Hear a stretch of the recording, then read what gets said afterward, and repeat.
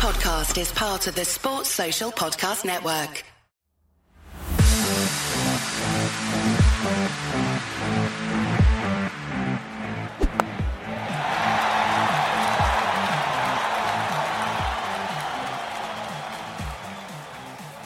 Hello and welcome again to another episode of Slogging It. Another torrid week as an England cricket fan. It's days like these that Simon and I, sometimes wish we were Eugene, where he doesn't have to worry about it so much. We're kind of reeling a little bit today. Today, a couple of hours, the squad's been announced for the upcoming West Indies tour. And so that's off the back of a lot of other stuff that's gone on in and around English cricket in the last kind of week, off the back of the Ashes for that. So we've got loads to get through. Before we do that, just want to remind everybody to subscribe rather than having to try and find us. Please tell everybody. Three Muppets ranting. I think we do actually talk quite a lot of sense, but then again, we would say that because they are our opinions. Whoa. Yeah, Robbo doesn't think I talk any sense, in fairness. One of us that talks sense, John, and it's a South African one. Yeah, exactly. But yeah, loads to get through. So we must say, also, don't forget to keep supporting the Lord's Taverners. Tabs 11 to 60331 to support them with £3. Also, we must mention the great work that the Samaritans do, and we're obviously still linked with them through the great work that Simon's doing with them. So as long as you can afford it, if you could continue to support those two amazing charities, that'd be amazing. Big Smoke Brewery, great to have their support still. I'm drinking an Electric Eye tonight, which is very nice. I had a couple of them with Huge down at Twickenham last night as well. Delicious Stuff that it is. And also Woodstock Cricket. We might come on to why I was in Twickenham later, but maybe not. So, gentlemen, this tonight is all going to be about England cricket, the state of England cricket, everything that's gone on over the past kind of 7 to 10 days. Probably not even that long. It's just seemed like it's been going on 7 to 10 hours. Well, no. Obviously, some of it's gone on a few days before this. Some people might say it's been going to shit for fucking 12 years. I was thinking more around the departures, shall we say, since the slightly less than average winter just had. You had a draw. Well, yeah. Can we get that Homer noise and just kind of input into Woohoo! Right, Giles, Silverwood, Thorpe, all gone. We kind of referenced the Thorpe thing the last time we spoke. I think he was. There's bits more coming out now about maybe some of the lads disagreeing with some of their tactics. It's all the shit starts coming out afterwards, doesn't it? But there's a guy called Joe Ross we were just talking about off air, who wrote a really good article for the Full Toss, and just basically saying Giles didn't really do anything because all the parts of his job. He kind of delegated, which is a big part of management, but then he wasn't actually left with anything really to do himself. So he'd either delegated stuff so well to people who were doing it so badly, his job was then untenable itself. But what do we think about initially the Giles, Silverwood, Thorpe situations? Is that the right move for them three to have lost their jobs? I think they were left with very little option, weren't they? The whole... Charles made the appointments. The appointments were based on the Ashes series. That was they said that 2 years ago, and that was the reason why Silverwood got the job. They said that was when they came out with it previously, and unfortunately, that if you go through that shambles that they did, and I don't think there's many other words to describe it really, like from top to bottom, like organisation, piss poor, planning, piss poor.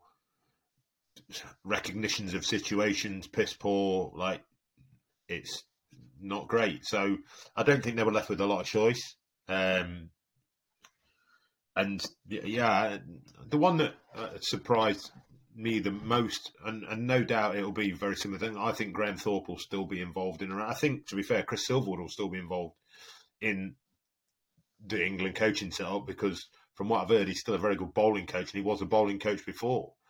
So, would it not then be difficult to fall back into the ranks? well, Andy Flower did it, didn't he? Andy Flower got released, got sacked from being England head coach, and was then director of national or the academy or whatever it was, and did that, move that around. So I think, to be fair, the one thing I will say is, and we'll move on to this, I'm sure, in a few minutes' time when we talk about prospective coaches coming up next.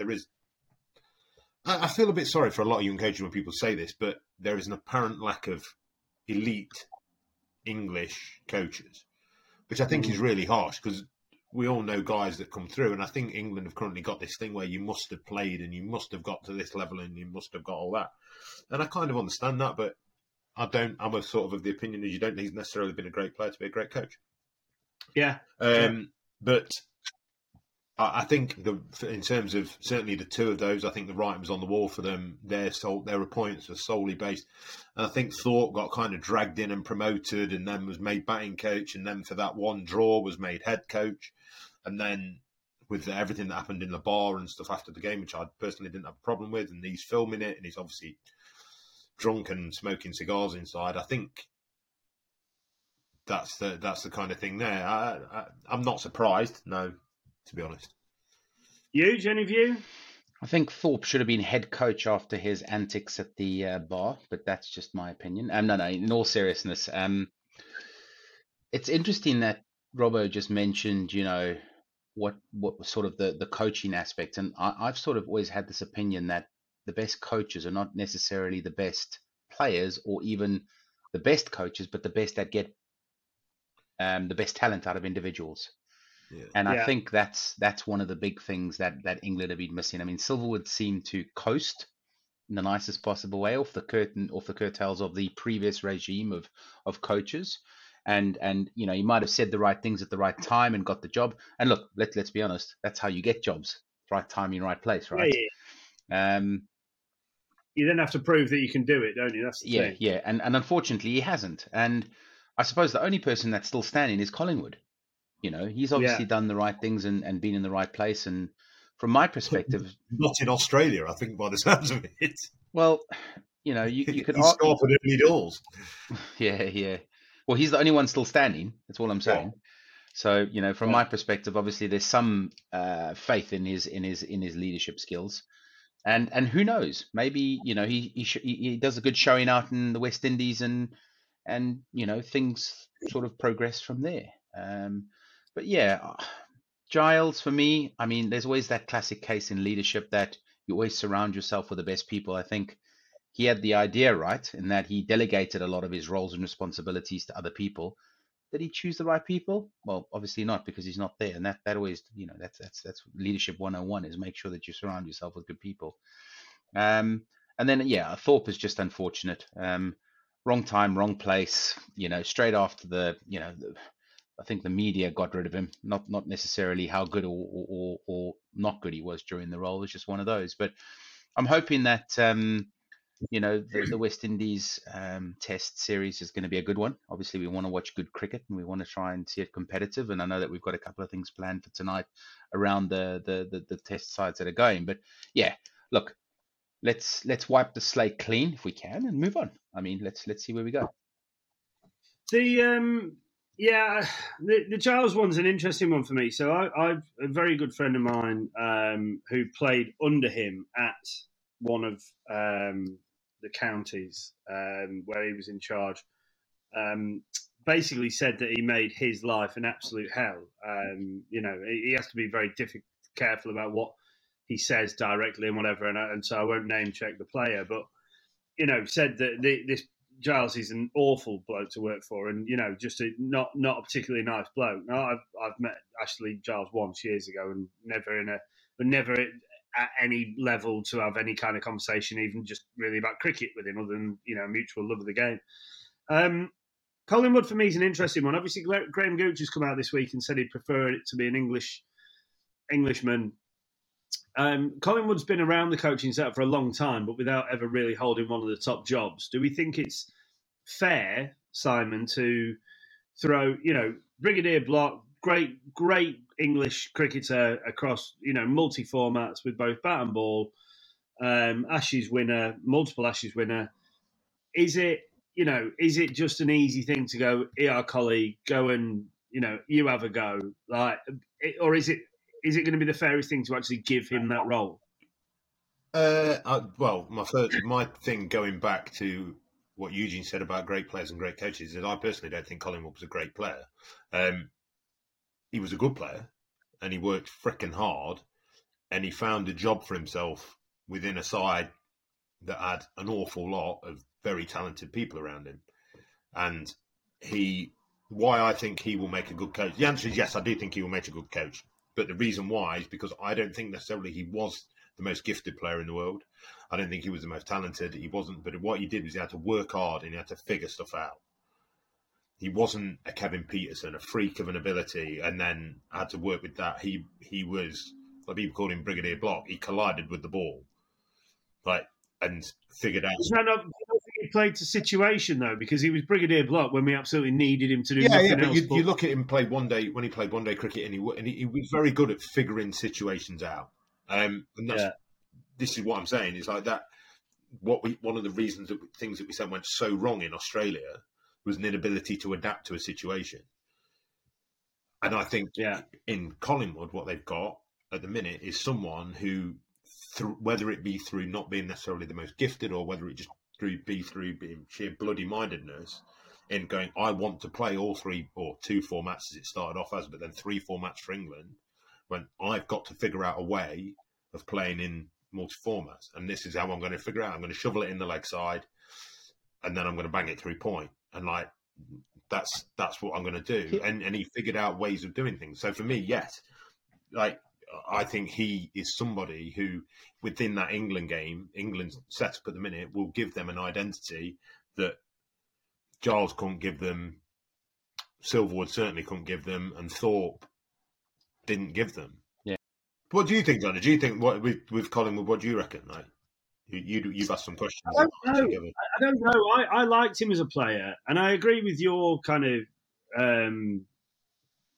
summation, if you like. That he was someone who just worked his nuts off to get the best out of himself, and so those guys, the more attritional guys, kind of more often than not, having had to go, if you've gone through something yourself, it's much more relevant to people that you're then telling to do the same thing, because it's like, don't ask someone to do something that you wouldn't be prepared to do yourself. And I think Collie has very much, as you say, had to go away, work very hard at different times in his career to, figure out a way. And that's what, you hear all these things in all professional sports, you've got to figure out a way. And he went about that. And so my worry is, I don't want Paul Collingwood to get the role because he's the next English guy and they feel like that's the right thing to do, is to give it to an English guy. I think this needs to be a long-term appointment, and I think it needs to be... I think Collie could take white ball if someone only wants to take red ball, and I wouldn't be against that. But I think the big problems around England Test cricket at the moment are that we need someone with massive capability, massive qualifications. We'll talk about the names being bandied around a little bit later on, but look, it's one of those things. We could go and win 3-0 in West Indies, but does that mean English cricket's solved and Paul Collingwood's the right man for the job? No, it doesn't. So, and again, we're going to come on to the squad and the West Indies series in a minute. I just want to go to, much as I slag off the BCCI or have been, and most of it's tongue in cheek, but someone else that's kind of fallen within my crosshairs recently is Tom Harrison. There are more reasons for this, more of which will become apparent that I can't say anything about at the moment. But as a reference to this article by Joe Ross earlier, we were talking about Giles, Silverwood, so on and so forth. This article, and it's on thefulltoss.com. So James Morgan runs this blog called The Full Toss. It's a really, really good, insightful cricketing blog. And Joe Ross has written this piece about the whole kind of England conundrum at the minute. But also then says, right, Tom Harrison, Robbo said a minute ago, Giles picked the people to go into these roles. Well, actually, Tom Harrison had to sign that off. And Joe references the big problems being at board level. Now, this guy, yes, I know Robbo's got a view on it of, if his contract says that he can take a cut of X if he brings in X, then fine. And that is the black and white of it. But as the CEO or the chief exec of English cricket, there's a lot of people within cricket seriously pointing fingers at Tom Harrison. And Joe does this in this very well put together article. Is the whole thing with Harrison, I actually think, and there's a fair few people that I'm talking to at the moment, think that he might also be on his way out. Now, this is this might not happen, but this is quite a common theory. And that maybe those discussions may be going on behind the scenes, but he doesn't want to step aside before he's taken this very healthy bonus that he's going to get. But does English cricket need a clear out? Is it good to go up to and including Giles, or if we're going to have a complete clear out, surely that means everybody, and that including everybody then means Tom Harrison, does it not? You're talking about Ashley Giles was in charge of elite cricket, wasn't he? Like that. So his job was to make sure England performed on all levels. Now, yeah, they did okay in the. They won the World Cup in 2019. Brilliant. They did okay in the T20 World Cup. But unfortunately, if he was, I was going to say if he was Australian, he might have got away with it. He wouldn't have done because, I mean, they're winning. They've won both things they've played in the last few weeks, and they've still managed to get rid of this coach. But his sole role is cricket, as in the playing of elite cricket. Tom Harrison has such a broad job that encompasses youth participation, it encompasses the 100, it encompasses first-class cricket, it encompasses like junior pathways, it covers all this kind of stuff. Now, I don't know whether it does, though. Well, he's the head of the ECB, so of course it does. Yeah, but there'll be other people. His main focal responsibility is to manage to look after the elite men's sport, and Ashley Giles reports directly into him. There are other people. In which case, then no, he doesn't deserve a job because what is he doing? If that if his sole role, and this is the thing, I was of the opinion was he was in charge of the ECB, which included. He is. Oversees everything. He's so the CEO. His main CEO. He looks after revenue. CEO of the ECB. The ECB encompasses all cricket, encompasses club cricket, encompasses women's cricket, encompasses all forms of cricket. It doesn't just cover the England men, whereas Ashley Giles just covers the England men. Now, So what you can say is, right, one department of Tom Harrison's has failed. So he's having a clear out of that department. I'm with Robbo on this. The rest of it has been, up to now, you look at his role with the 100, you look at his role in one-day cricket. In fact, not even this whole department. One section of one department has failed. Maybe two, because the women didn't do that well in the Ashes in Australia. Sorry, But like all the rest of it, there's more people playing cricket since the 2019 World Cup. Why? You could argue it's him. He's overseen it. If you're saying it's all his fault, when it's gone well, he's got to be the bloke that's done well. No, I agree with that. But then equally, you two know the stuff that I'm referencing in the background that we can't openly share. No. Yeah, but if you look at the other things, like it encompasses a broader spectrum. I mean, do you know what? Do you know if he is staying in it for his bonus?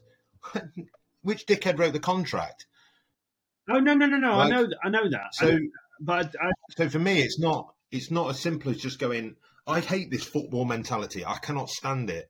That if you go to a football club and you're in charge of a football club, the Saudis the Qataris at Manchester City don't just sit there and spend 1.2 billion on a football team. They've spent 3 or 4 times more than that developing players, developing an academy, developing programs in the community, developing all this other stuff. Yet the first thing that anyone wants to do is as soon as it goes tits up, is get rid of that senior person, get rid of that one figurehead who's 90% of his job, he's done really well.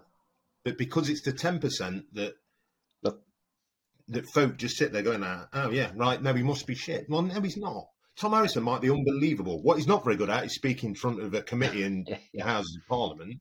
Yeah, He's so it dog shit isn't at just that. the testing. So it's not just the testing. So I'm just going to read you an excerpt Yeah. of this article, right? So it says, there's obviously there's much more before this, but it says, despite all of that, however, England's biggest problem is clearly at board level. Tom Harrison, the man who delivered the 100, still seems to have a mysterious stranglehold over English cricket. His time as chief executive has been littered with controversy, whether it be poor handling of cricket's discrimination problem, the shameful 2.1 million bonus arranged when ECB employees were losing their jobs, or the fact that it's costing the sharp end of £1,000 a season for a single child to be able to train with the county age group team.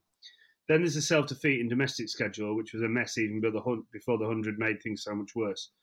If anyone's to blame for the England Ashes humiliation, it's Tom Harrison. Yet he still refuses to step aside, clinging desperately to power for another few weeks so he can claim his undeserved bonus. The departure of Giles and Silver would therefore look increasingly like ploys to deflect the blame. The man wielding the axe is the person who most deserves the axe himself. And they're all very valid points, but they're to do with, for me, and I'm not going to say he's not going to step aside after his bonus. Yes, I think he will, but I think it's an easy cop-out for people to just go, it's on him. And that's... But it's not just on him, it's on all of the guys that have also gone, right? It's a bit... Where's the positives in that? There must be positives. There can't only be negatives. And this is the thing about media articles and writing of stories is there is always only the negatives and the agenda that people want to write. Now, I'm not saying that there is any positives, by the way, because I don't know Tom Harrison from Joe on the street. But, there's always two sides to the story. And this is the thing in terms of, there must be some positives. Why was he offered that lucrative bonus? There must have been something he's done. Then maybe the ECB have had a stellar financial year. And you know what, as a CEO, that's what you're targeted on. So therefore, should you get remunerated? Absolutely. I agree. But I think the umbrage that people are taking with that particular situation is, okay, how can Tom Harrison and I think another 3, maybe 4 of them, I think there's 4 or 5 in line to take a share of this 2.1 million bonus, when they're booting people out of their jobs due to COVID, are they? Then be in line to... Are they booting people? All right, so what do? You look at clubs like Manchester United and various people, just, players taking salary cuts. Didn't the England cricket team actually take reduced wages for a period? I don't know. In order to... Yeah, I'm pretty sure they did. So I think there's a number of different factors around... We don't know if he took... He might have taken a 30-40% bonus pay cut on the basis but this bonus was still in place. We don't know that. This is what I'm saying. It's all the guy, the journalist writing these articles will twist any statistic and any small item. Yes, you can sit there and easily go, right, COVID hit. He's in line for a share of a £2.1 million bonus. But for example, if his salary was £1 million a year, I'm sure it may well have been more. But if he took a 40% salary cut 2 years ago when COVID hit, and his share, if you're saying there's 5 people involved, 4 people involved, is 400 grand, he's still 300 grand down. And you look at every other business in the same scenario. I can name a number of retailers. I'm not going to name any of them. Hearing exactly the same conversations that we're going through, exactly the same. Yet right now, they're coming out the other end smiling because of the decisions that were made and the decisions of possibly the CEO. I don't know who it was, but there's always two sides to the story, Jono. And I know that there's other things that are going on in the background, but we just it is what it is, and we've got to I don't think a clear out all the way up to him is necessary, in my opinion. You've got to have someone who's gone through the experience of it going to shit. Because if you just shut people in as a fresh, you've not done it before, then when it starts going to shit again, they're not going to be able to recognise it. So it's important. Like you hear about business people, you hear about like all these people that go through life and you fail 90% of the time. But it's about then how you go, right, no, I recognise that and I can move forward. So I think this is where one of them weird things, like a mass clear out, doesn't necessarily always help. I think of certain areas and bits, and if there's someone that's better for the job of the CEO of the ECB, fine, get rid of him, get this fella. It's going to be interesting to see if he steps aside once he takes his bonus, because that then actually will say to me whether he actually cares about English cricket. That's a great point, Jono. Or he's paying an interest-only mortgage at the minute that he's reliant on this bonus to pay the part of his house. Like you don't know, do you? You guys obviously both know a little bit more than I'm allowed to say about this other situation. So for those people listening to this, there's a lot of other stuff going on in cricket that I'm not yet allowed to talk about, which skews my decision on this as well, to be fair. So all will become apparent at some point in the future.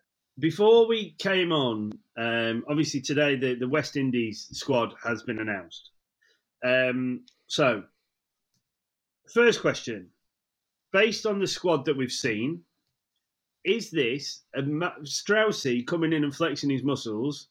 Is it a big new era play from him? Or is it about bringing in new talent that we're going to go out and blood against one of the lower ranked sides and we kind of go, meh, we're happy, it doesn't matter if we lose 3-0. It's about getting some boys some experience because Jimmy and Brody are going to come back in plus maybe some others in for the South African and I think Pakistan, isn't it, in the summer? Or is it the end of the road for Jimmy and Brody? Yeah, Eugene. I've definitely got a massive opinion on this, and this is because I ate my words massively when I saw the South African squad in I suppose a couple of weeks and / months ago. This is a new era, in my opinion, for England cricket, and the reason I say that is because when you look at what South Africa went through and how successful they were against India, I'm now backing this England squad. I don't know about you guys, but I'm looking at the squad. I honestly, as you guys will know, I asked who a couple of people were. I had no idea. I had no idea who they were, but apparently they are supposed to be the up and coming people within English cricket. So from my perspective, do you know what? After what happened in the Ashes and my prediction going out the window, I'm backing this squad. Robbo?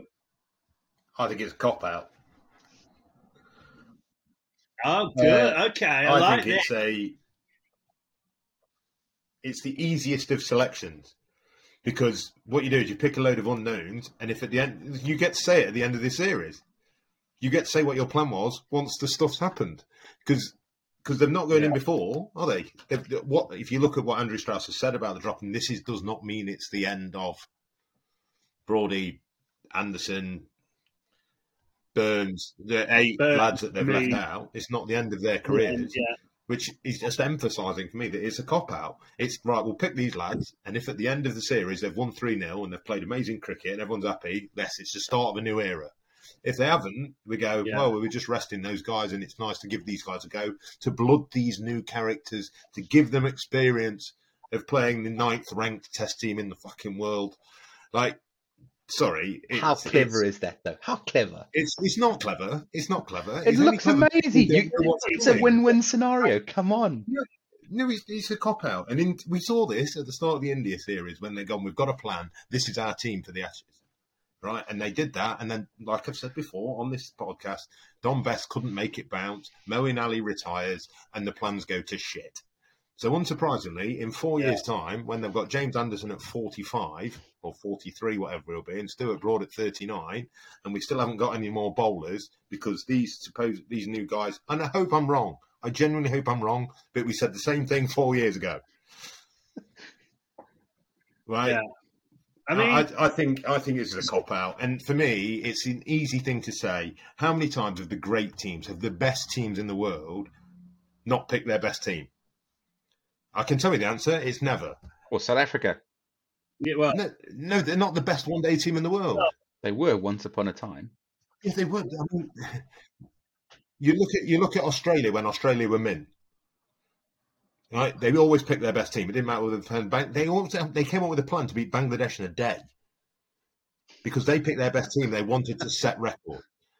Right? Yes, it didn't work, but never mind. They couldn't win the toss and bowl. But like. You look at the West Indies side of that era. You look at the Indian side at the minute. They don't fuck about. Point taken. They pick their best players. And so for me, this is an easy.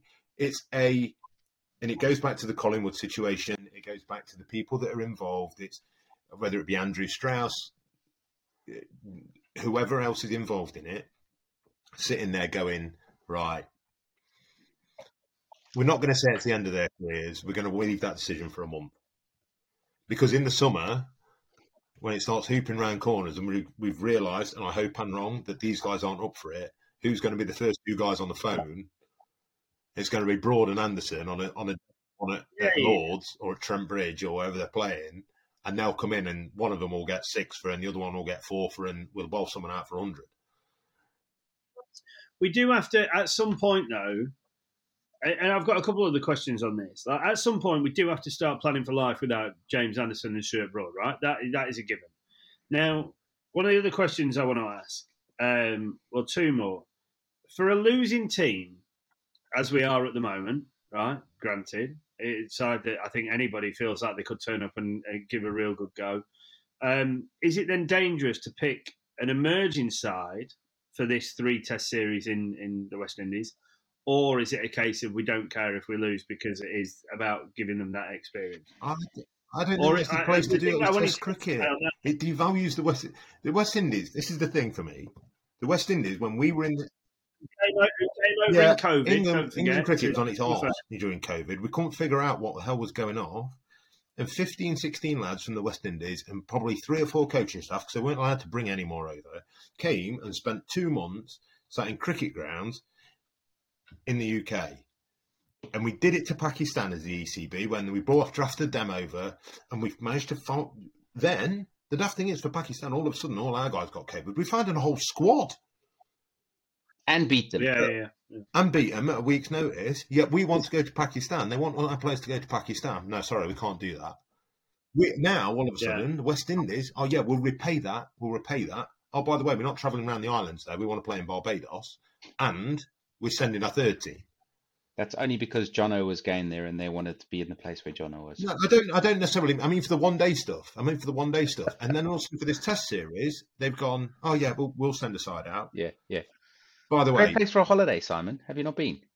I'm sure it is. I went and played cricket there a few years ago, and I'm sure I'll send you. I'm sure people have an amazing time. But for me, it's just they're trying to take the piss. They're either overthinking it, which I think is where I hope it is, or they're taking the piss out of it a little bit, or they're starting afresh after the shit show that was the Ashes. In which case, have enough balls to say it. Yes, I agree with that. Yeah. Say it. Yeah. Say Broad and Anderson. Sorry, mate. Who made that comment, by the way, with Broad and Anderson? I didn't see it. Andrew Strauss. Was it Andrew Strauss? Okay. Yeah. But to be fair, I can say what I said earlier now. If you look at when Andrew Strauss was in last time, and I think he's brilliant for the majority of what he did, he was already 2 years ago, before Giles came in, and horrible things happened to Andrew Strauss, and that's not... I wouldn't wish that on anybody, but 3-4 years ago, he began this process. Whether it was we will start rotating, and at that point, Broadie was 31. Do we think? Okay, so let's. There's 2 options here, and like Robbo says, it's either a kind of, let them go, and if they're brilliant, then we say that was always the plan, or if they're shit, then we bring the new lads in, and that was always the plan. It was just about the kind of the ECB. It would seem, are almost trying to plan for all eventualities with a route out of the back end of it, regardless, right? Let's just take for one second. Let's say it is the end of the road for James Anderson and Stuart Broad. Is it right that there's no emotion in the highest level of elite sport, or is it a little bit harsh that they don't kind of get that golden handshake of a final home summer in front of their own fans? Because could Jimmy make 700 wickets? What is he? He must be 648. I think 648. Broadie's 540. I think he's 110 behind. Yeah. My perspective is, I love emotion in cricket. However, there's very little time for it. You look at all of the big and great cricketers that have been out there. I mean, you always wish they'd played that one more test. Not many people retired on a high. I think from memory, the people that I'm thinking of here are like Shane Warne, Malitharan, Alistair. McGrath, Mike, but you think of yeah. the people that didn't Yeah. have that opportunity to leave while they were at the top of their game, allegedly in the top of their game, and there's few and far between that you think about from that perspective. So I think, look, again, treating, let me put my Tom Harrison hat on here. If I was talking to Jimmy and Brody as corporate employees, absolutely, you've got an opportunity to get back into the side. Right now we're going with this young squad. This is what we're thinking, and therefore this is the statement that we're going to make to the media. Well knowing that if these guys crack the nod, fulfill their reliability in terms of fitness, perform as adequately as they've performed within the county championship, the door's closed. Good luck getting back in. That's what I think is happened right now. This squad here is the squad of the future based on the statistics from the county championship for the past 12 months. Because what other data do you have to go on? Well, this is how you perform. Well, it can't be, because Aaron Stevens and Luke Fletcher would be in the squad that are going to fulfill the role for the next 5 years, Jono. Yeah. Oh, well, Imagine how fun the old boat trip would be with them two on it as well. Oh. We've got a day for you, and no. I'll put my name down for that. Yeah. What do you think, Robbo, in terms of like the golden handshake? 4 or 5 tests in front of you, your home fans to kind of sign off. Now they might only play one. I think that's bollocks. And then they. The idea of bringing someone back in for one game just to give it like a round of applause and all that. This is international sport, and I agree with that. I think the only reason that they get that is because they've been fucked about. And so if you pick your best team, and it all goes back to the horrible precedent they've set by England have continually been working towards the next Ashes series since 1988. They've had this thing where we keep going, and who's the next person? Who's the best person now to win the game? Who can win this game of cricket? You look at what Australia did with the guy they brought in at Melbourne, Boland, and then they went, no, actually this guy's the gun guy, and he then gets 14 wickets at 8. Like, he's the best guy for now. So and he wasn't even part of the original thought process at the beginning of the series. Yeah. I almost don't mind if someone's picking like a horses for courses. Like when England picked Darren Pattinson for I mean, the fact that his home ground was Trent Bridge, that was a warped theory. But like, I don't actually mind that, because for me, you pick the best team to pick a game. England picked their teams for the Ashes in July. And then it went tits up because Moeen Ali retired, and then we had to go, oh no, but we'll keep them names in. What? Well, it's always flat at Brisbane. Well, what if it's not? Like, and what they've done here is they've done the same thing again. They're not picking the best team. They're looking at 5 years' time. At some point, you've got to look now.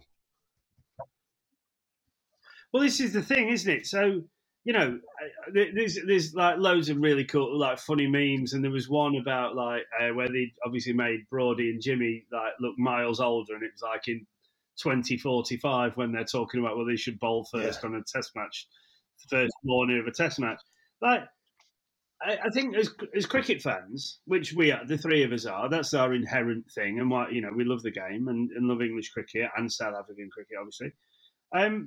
If Jimmy and Brody are two of the best bowlers in the land at any given point, is it unfair that they continue to be picked regardless of their age? I think if they're the best bowlers, they're the best bowlers.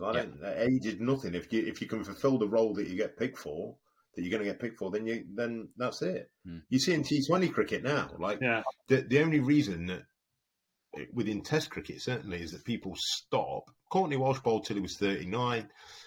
That you've seen these guys that keep going and keep going and keep going. And Anderson, from what you're led to believe, is infinitely fitter than Courtney Walsh was. Like, well, they reckon he's the fittest he's ever been now. As long as he can bowl it and take wickets, when people talk about how fast he's bowling and all this, I don't give a shit if he bowls it at 76 miles an hour. He's still the most skillful bowler in 76 miles an hour, but still get wickets. No one cares. Like, pick some of those. Pick some of those England under-19 players that got to the final of the under-19 World Cup. Go on. Those guys look gun, by the way. Congratulations to them for getting there, and unfortunately falling short. But yeah. Yeah, but two of them playing the Notts Premier League and get pongoed every week. Do you know and this is what I think, South Africa did it really well. Do you know if you're saying we're picking for the future, then pick for the fucking future. Don't pick, this isn't the squad for the future. This one that they've written down, I mean, I'm sure if you go to the average age of the squad, it's 29. Probably about that, because you've got Stokes, 32, Root, 33, Bairstow, 32, Wokes, 32, Folkes, 29. It fulfills the role as long as you play to the age of 39, like Broad is and Anderson are. Yeah. You're not picking a squad for the future, are you? Mahmoud Leach, 30 odd. Overton, maybe a bit younger, 25, 26. But let's pick a 21-year-old. Let's pick a 19-year-old. Like they did. To be fair, they did it with the Warwickshire team who broke down. The old Rocket, Ollie, yeah, who haven't been seen since. Yeah. They did it, I think it was 4 years ago, to be fair, in the West Indies. They picked him and he bowled. Yeah. Ollie Stone. Yeah, they picked him on the basis of a thing when he was 19 and he bowled rockets. Yeah, fine. Do you know what? No problem with that. And then if that fails and he's 22 and he gets a stress fracture, fine. Like, these things happen. But let's not say we're picking for the future when we're picking the 28-year-old. Yeah. I mean, we're gonna come on to the squad, and we've obviously got quite a lot to talk about that in a minute.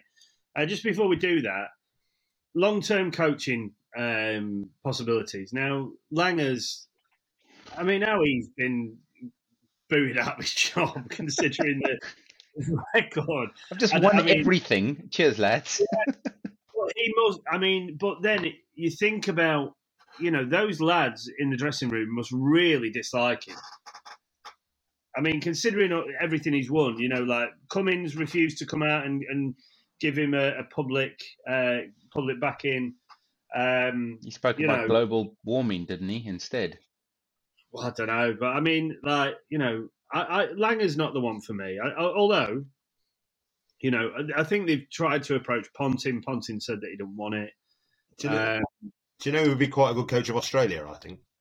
Go on. Justin Langer. Come on. Do you know who I'm surprised they haven't asked yet? It's Kevin Peterson.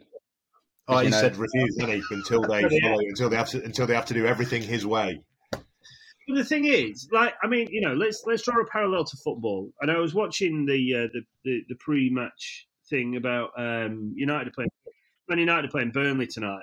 Big game. But they were talking about the relegation battle. I mean, I was at Old Trafford on Friday night, and United were fucking rubbish. It was embarrassing. But the whole, they're talking about Ferguson and there being no fear factor. Someone who, and I wonder with Langer, is Langer that kind of Ferguson style, no messing, no shit approach, but the whole kind of Gen Z, often referred to as the snowflake generation, don't like being told what to do, when to do it, exactly how they're expected to do it. And now that is beginning to take such a kind of stranglehold in modern day society that, we'll have all experienced it in our own just individual everyday lives. You can't say to people now what you were able to say and was deemed to be fine 10 years ago. Is that now creeping into coaching? And, Peter Crouch and Rio Ferdinand were talking about it, in the football scenario, and saying that managers can't go about things. There's no fear factor anymore because they will be able to force people out of jobs by saying, "Oh, he's a bit mean to me." I'm worried about how I answer this, Jono. No, I'm joking. It's a thing now, isn't it? I mean, the whole fear factor and as you rightfully said it, the whole snowflake scenario is a really interesting conversation. And I suppose this is where it sort of comes back to the first part of the conversation I was having. It's how you converse with people and how you get the best out of people. And apparently Justin Langer was not doing that. And some people react well to, and JL said this when he was a player, the best way that you got the best out of him when you were really hard on him. So he did that as a coach because that's the only way he knows it. Where caretaker right now, McDonald's come in, and apparently, if you read everything that's in the press, he he's got a more soft approach in getting the best out of people. And maybe Yeah. because of the age demographic of the current Australia side, maybe he is the right person. But Is that a horse? you can't knock JL for his results. No, What he absolutely. did But is that's what I mean. unreal. Is it a horses for courses thing? So it's funny you say that about Langer. I when I first went into captaincy, I was very hard. Robbo will probably tell you about the way in which I captain my side now. I'm like, I set very clear expectations, and I am hard on the lads because that I'm used to winning. I know how to go about winning. Very much not in the same level as Justin Langer, but in a way, it's kind of all relative. So you set expectations, only basic things about simple things like don't Drop fucking the turn ball? up late. Oh, okay. Don't. Okay, yeah. Yeah, but don't turn up late. Turn up to training. Like, just do the basic things right, and then by the time you go out there, because you're a unit and everybody buys into the same ethos, then you've got a much better chance of executing your skills and so on and so forth. But I had lads. One lad cried when I had to go at him last year, and I felt really guilty about it. But I was like, it wasn't you, Robbo, but not in front of me. You may have cried in the changing rooms on your own. I definitely didn't cry at all, John. But, Are we talking about Friday night again? No, sorry. We will not be talking about Robbo's Friday night. But it is an interesting thing, isn't it? Where I reacted best under a captain like Oggy Samagrizovic, who Robbo and I interviewed on here a while back. But the best captain I played under, certainly the most successful, when I was at Wimbledon and we won everything, was Neil Turk, and he was exactly the same. He was like on you. But what era was that? What era was that, Jono? And this is why I say progression. And this is what we're talking about, like Collingwood being successful, because he's progressively taken from where he was to where he is now to where he's going to go. Augie, well, your captain back then was in what era compared to how would he captain that same side today? Neil Turk would captain the same way that Neil Turk did. Funny enough, I've been talking to him this week, but that he was a very, very kind of hard cricketer, and there was, his expectation was, and I kind of try and instill this a little bit into lads now. It's like, right, you arrive to the game ready to execute your skills. Warm ups and bowl throughs and run throughs. I'm sure when Simon was, doing his playing his trade professionally, like your week running up to the game or your time running up to the game, that's when you do your preparation. The run throughs, that's just to loosen off. That's not to kind of try and hone your length in the 15 minutes you bowl before that. You actually go out to take the field. So the expectation at Wimbledon was always like, you prepare and you are ready. As soon as that first ball's let go, for a bowler, you have to be ready to go out and do what you need to do. Tell you what, the third 11 this year is going to be amazing, by the way, if you're captaining. I think going back to I think you see why certain coaches work in certain environments and other coaches work in other environments. Like you go back to what people might say is arguably the greatest coach of all time in someone like Alex Ferguson. Now, would his methods have worked at Arsenal? If you look at who they were competing against at that time, you had Arsene Wenger go in and do things his way, a very much more communicative, involving way, and then you had Alex Ferguson. It was very much my way. This is what I want you to buy into. This is how I'm going to do it. So I think it's important that, and this is what we come on to talking about the next coach, and we talk about potentially moving this team forward. Like the coach has got to match the personality of the team. Like we took go back talking about Alex Ferguson, and you talk about never say die, never beaten, all this kind of. And you talked at Manchester United when they were successful, and they had that. Doesn't matter whether it's the first minute or the 95th minute, we're coming at you. And you look at Pep Guardiola, for example, now with Manchester City. Personality of him very much matches the personality of the team.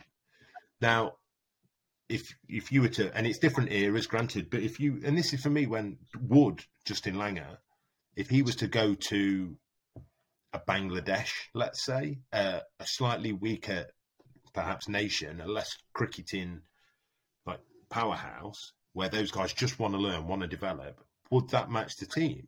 You look at England rugby at the minute. England rugby in an interesting spot because Eddie Jones is how he coaches and how he doesn't necessarily match up to the team.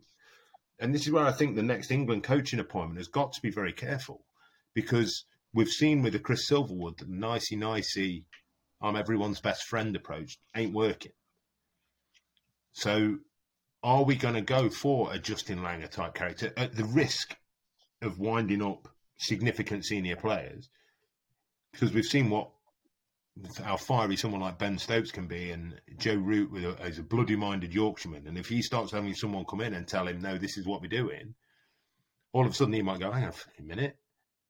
Like, you've got to have someone, that is where it is so important. It's why I think someone like Collingwood, for example, been around them a lot, knows them a lot, always adapted to a situation. And the art of a coach, and certainly is that ability to get the best out of all your players, no matter what that type of person is. Does this person need an arm around them? Do they need a bollocking? And I tell you what, those two things can change on a daily basis for the same person.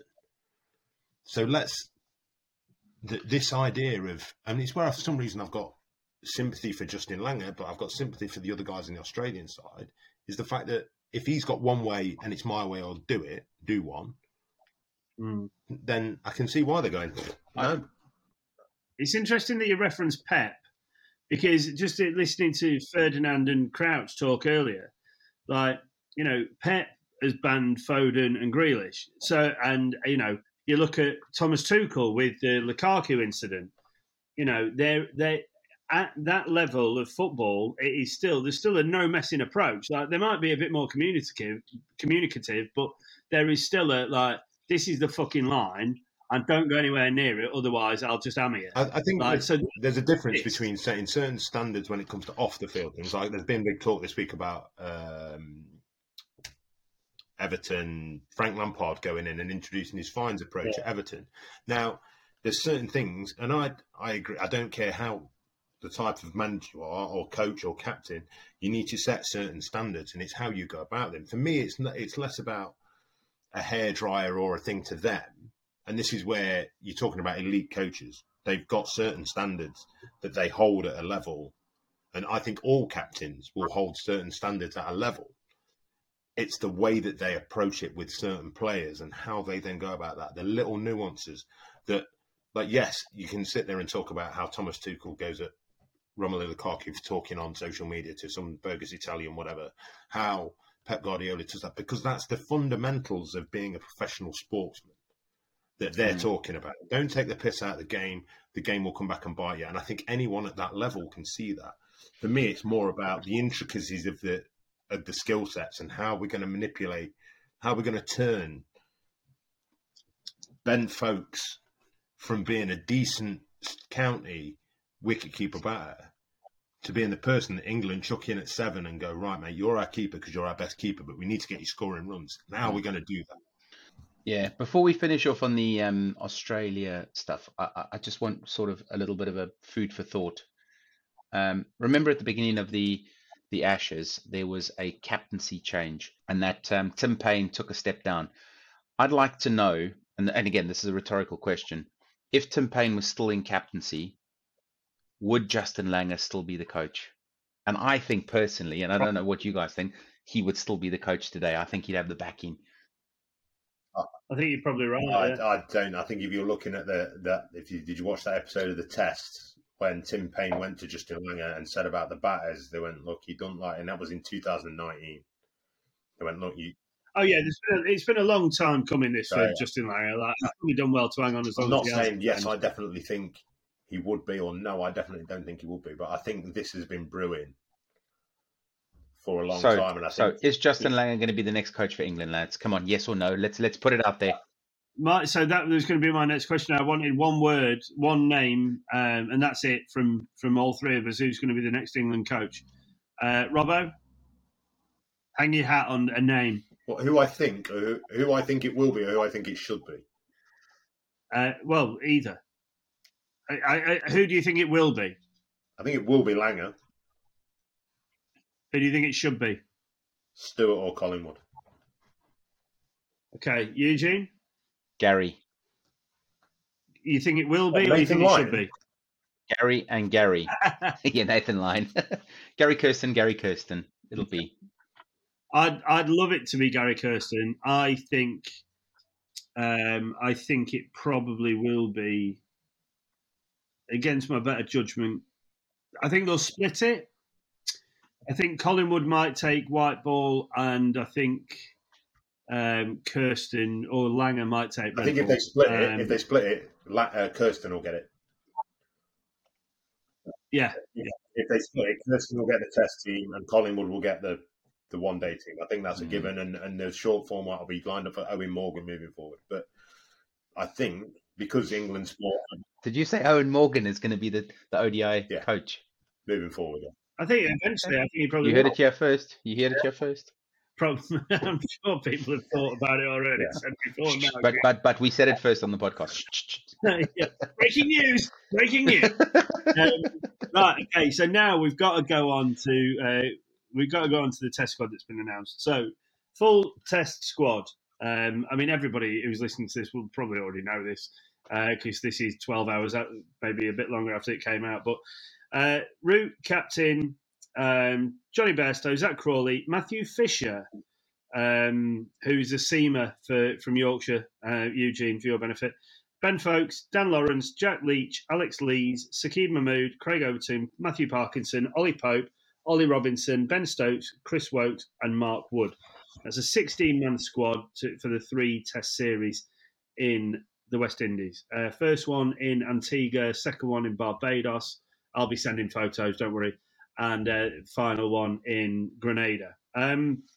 So before we came on, I challenged, all 3 of us, to come up with what we thought our starting 11 would be for that, or the strongest 11, let's call it.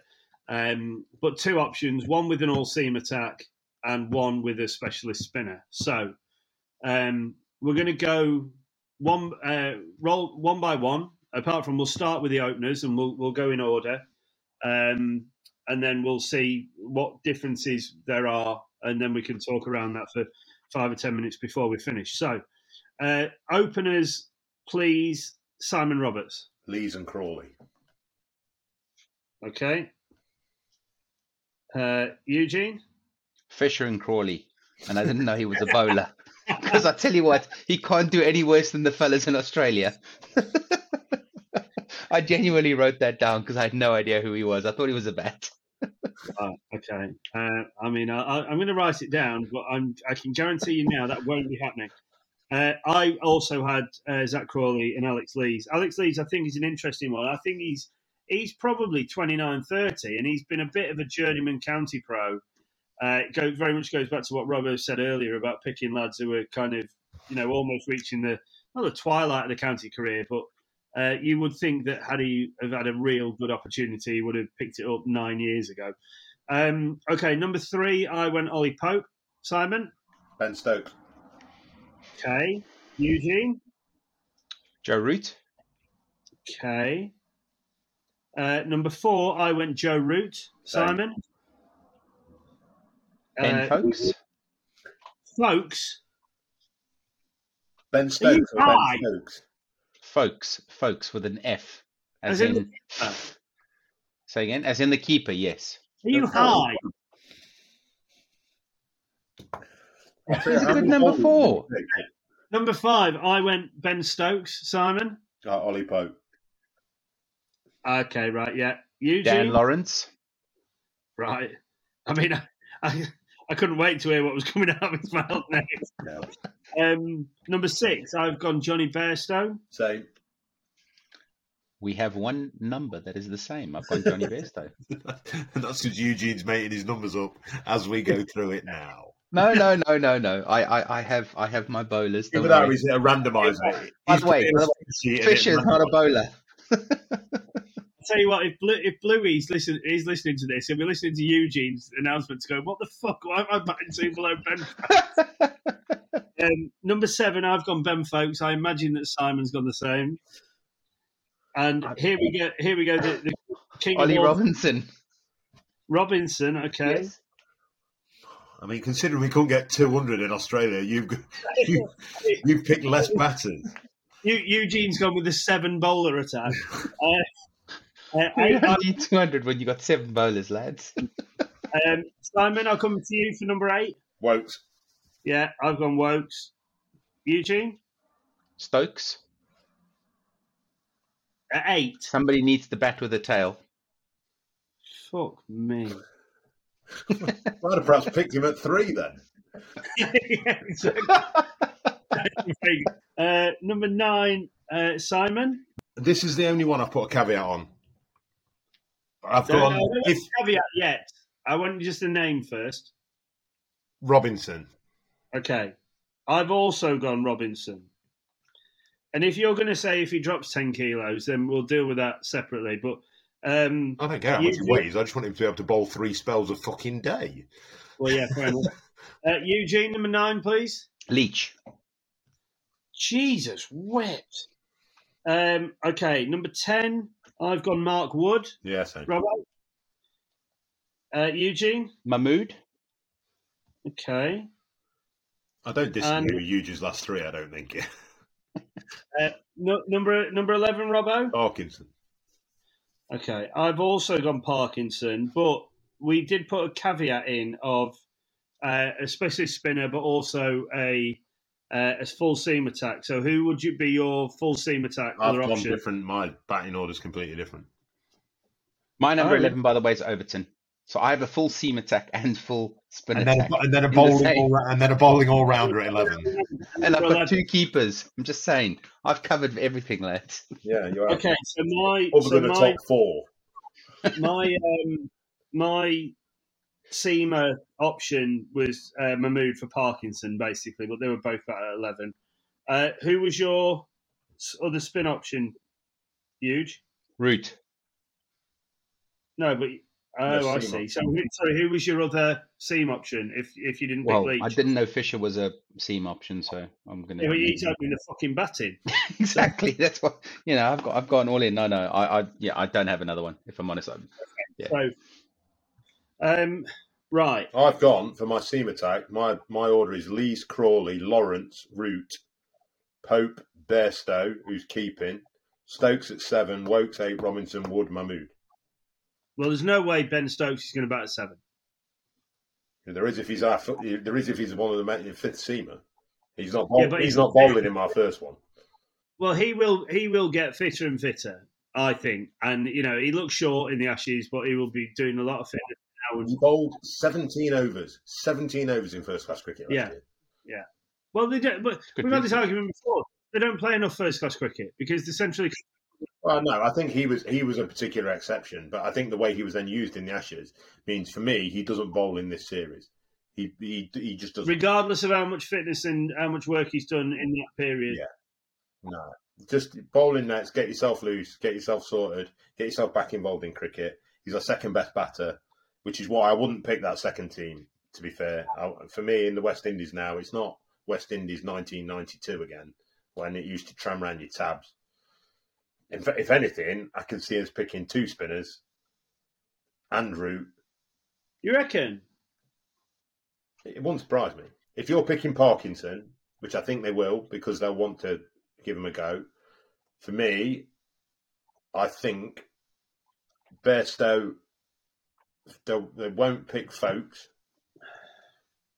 They'll pick Bairstow as a keeper. Wokes will go up to 7.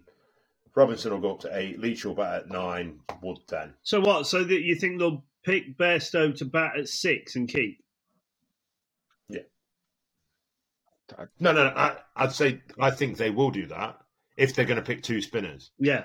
What's the point of taking Folkes? Is he going to go on another tanning regime? They've always got to take a backup, haven't they? And there's no Butler, so. Well, they've got Pope, haven't they? That's what I'd say. But I think that first test. If I think the changes that they'll make won't be to pick no spinners. So I think the changes. And again, I may be wrong. It'd be interesting to see what happens come the first test and the lineup that they do actually go with. And they may well go with both Leach and Parkinson. I can't see it personally, but because I think obviously with Root as the second spinner, I think with the swell of And I do think that they probably are swayed a little bit by stuff like this. I think with the swell of support for Ben Foakes off the back of the Ashes, I think they will pick him. Yeah. I think that first team we've done there, whether it's Pope at 3, Stokes at 6, or they reckon Root's going to have to fall on his sword a little bit. There's a lot of people from cricket now saying that Root will bat at 3. I wondered though, and this is why I think it's healthy for us to talk about this. I wonder whether they are going to almost go to Ollie Pope, who's kind of not really found himself at 6. A different role than the one he's used to at Surrey, where he bats at 4. I don't know whether they just go. He batted at 6 when he first got picked. He was batting at 6 because they lost the plot. They picked him at 3, didn't they? I think they might. And again, I may be wrong. I think they.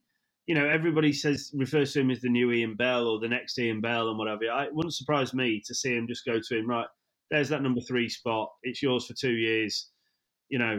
Robbo, you and I were both there, and we talked about it on this podcast before when he scored a brilliant 100 at Newlands. Against Amrik Norkia and the Rabada and these other lads who are letting go of it at 90 plus and banging it in. And he looked great. And he's not a tall lad. I mean, he's not as small as people think he is. He's probably 5'9", 5'10". But I just wonder whether now is the opportunity that they're looking to him and just saying, right, that's your spot now for 2 years and go and make it your own. Do you know why I think that's a good thing? When I watched him play in Australia and against spin for that matter, he is too fidgety against spin, comes out his crease too quickly, tries too many shots. Maybe against pace, he might just play a cricket shot. Stay where he is, play cricket instead of running down the wicket, doing all sorts. I mean, he just looked, look, I know when you first come into Test cricket, there's always this saying, you come and bat 7 and 6 and you sort of find your feet and you learn your trade over there. I think. But he didn't, did he? He didn't, did he? He came in about at 3. In that first series he played, he came in and he scored runs, right? So why fuck it up? No. Then when they moved him, so he came in and played like 2 tests batting at 3, because this was at the start of the Joe Root didn't want to bat at 3 situation. So we basically went through 958 batters to bat at top 3, including Alex Hales and all this kind of gubbins. And then we then sort of moved towards we're going to pick 3 opening batters to bat in the top 3 and Stokes, because that was when Crawley started batting 3, because we were going Burns, Sibley, Crawley, Root 4, and then we went. And that was when, to be fair, because he was batting at 6 at Surrey, that was when Stokes went from batting at 6 to batting at 5, and Pope slotted in at 6, because, again, people were saying, he's used to batting at 6, so bat him at 6. Yeah. And this then kind of ruined the balance of the all-rounder, when Ben Stokes then started to bat more at 5, to become more of a batter rather than that kind of all-rounder slot. Yeah. And then... We both know a bloke that's been saying for 4 years the person who should bat at 3 in the England team is Chris Wokes. Do you know my idea of Fisher Opering's a stupid one? Come on. No, I don't think there are. In terms of England Test cricket, I don't think there are any stupid ideas at the minute. Yeah, the stupidest idea is that us 3 are selectors. That might be the worst idea about all this. Yeah, maybe. I mean, Mark Ramprakash has referred to the omission of Anderson and Broad as seismic. So, I think there's a lot of people now in cricket starting to talk about, maybe it could be the end for them. I'm just trying to think. I've written down 6 names here. So there are 8 who, and hopefully you 2 can help me with the other 2 that have missed out from the Ashes touring squad. So I've written down Burns, Hamid, Malan, Broad, Butler and Anderson. Who are the other 2 that have missed out? Bess. Billings. No, Billings wasn't. He wasn't an Ashes. No, but that's what they're saying. It's 8 people from the people that played over there. Right, okay. I mean, you've got to think now. Then, so let's just look at that. This is going to have to be the last point of order for tonight. But let's go through them individually. Do we think there's any way back from them? So, Bilbo, you'd say he was never really part of the test plans anyway. The Hobart test, he just happened to be in the country, so you wouldn't necessarily look at him as a long-term option. In the country, he was 8.5 hours away via a car. Yeah, that might as well have been another continent. He was like England picking a bloke from Morocco. Yes. He's going to do well to drive from Morocco in 8.5 hours. It is possible. I'm just saying. Right. Are you stopping at Dubai, though, aren't you? No, you just have to drive across the Mediterranean, which won't be the... I'd rather go Dubai route, if I'm honest. Right, Don Bess, flattered to deceive, a lot of opportunities, and, you know, does he have a future in Test cricket, yes or no? No. This is all very kind of hypothetical because it depends who they bring in as a coach. All of a sudden, it could be something as daft, and I said this to people earlier about what I think might happen, is I think England will pick Alex Stewart as a coach. They'll get rid of Joe Root as captain. They'll pick Ollie Pope. And they'll go, Joe Root, you're bat at 3. We'll use an off-spinner. That's all we want you to worry about. You're the best batter. You bat at 3.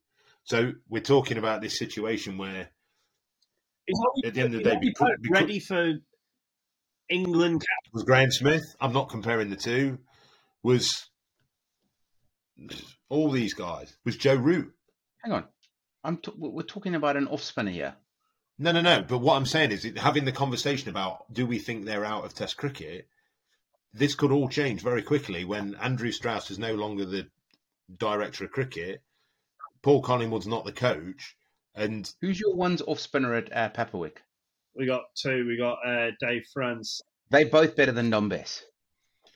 I mean, yeah, I don't disagree with necessarily what you're saying, but I mean the conversation that we're having is a bit of a.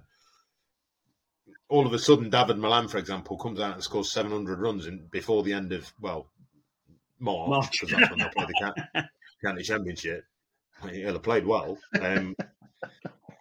And then all of a sudden, next game he's back in. Like it's because they want that. Whoever wants that sort of player to come in and bat at 3, he might open the batting. I mean, there were people in Australia that were talking about David Milan opening the batting. I mean, this was supposed to be a yes or no. I said no. Yeah, well done. Just for the record. Right, Hamid, yes or no? No. Yes. I don't care which coach comes in; he's not getting picked. Okay. Rory Burns. No. No. Oh, interesting. We agree. David Milan. Yes. Robbo. No. Okay. Josh Butler. Yes. As a keeper. What? As in, yes, it's the. Are we saying yes, it's the end, or no, it's not the end? No, as in, yes, they've got a future, or no, they don't have a future. Josh Butler, no. Yes, he does. Stuart Broad, James Anderson. Now, these are the 2 big ones. Now, take emotion out of it. Not whether we want them to. Do we genuinely think that these guys have got a future playing Test cricket for England? Let's say South Africa, Pakistan this summer. Is it Pakistan? Do I think they should, or do I think they have? No, do we think they have? Yes. Okay. They will be playing in the English summer. I do not agree that they should be playing in the English summer. Now, that is controversial, Eugene. Or maybe it's because not. I'm South African and I don't want to face half-decent bowlers. I was going to say, if you're that South African top 6 at the minute, you've looked at that Test team and gone... Exactly, yeah. What's that? Hence I'm opening with Fisher. Brilliant. Well, look, we've covered an awful lot. There will be a lot more to discuss across all of these subjects over the coming weeks. Gentlemen, as always, thank you so much for your time. Guys, thank you for sticking with us. It's a bit of a longer episode than normal, not by too much, but pleasure to have you with us as always. Don't forget to subscribe, follow us across our social media channels, and we very much look forward to being back with you similar time next week. Ta-ta for now. Yeah, boys.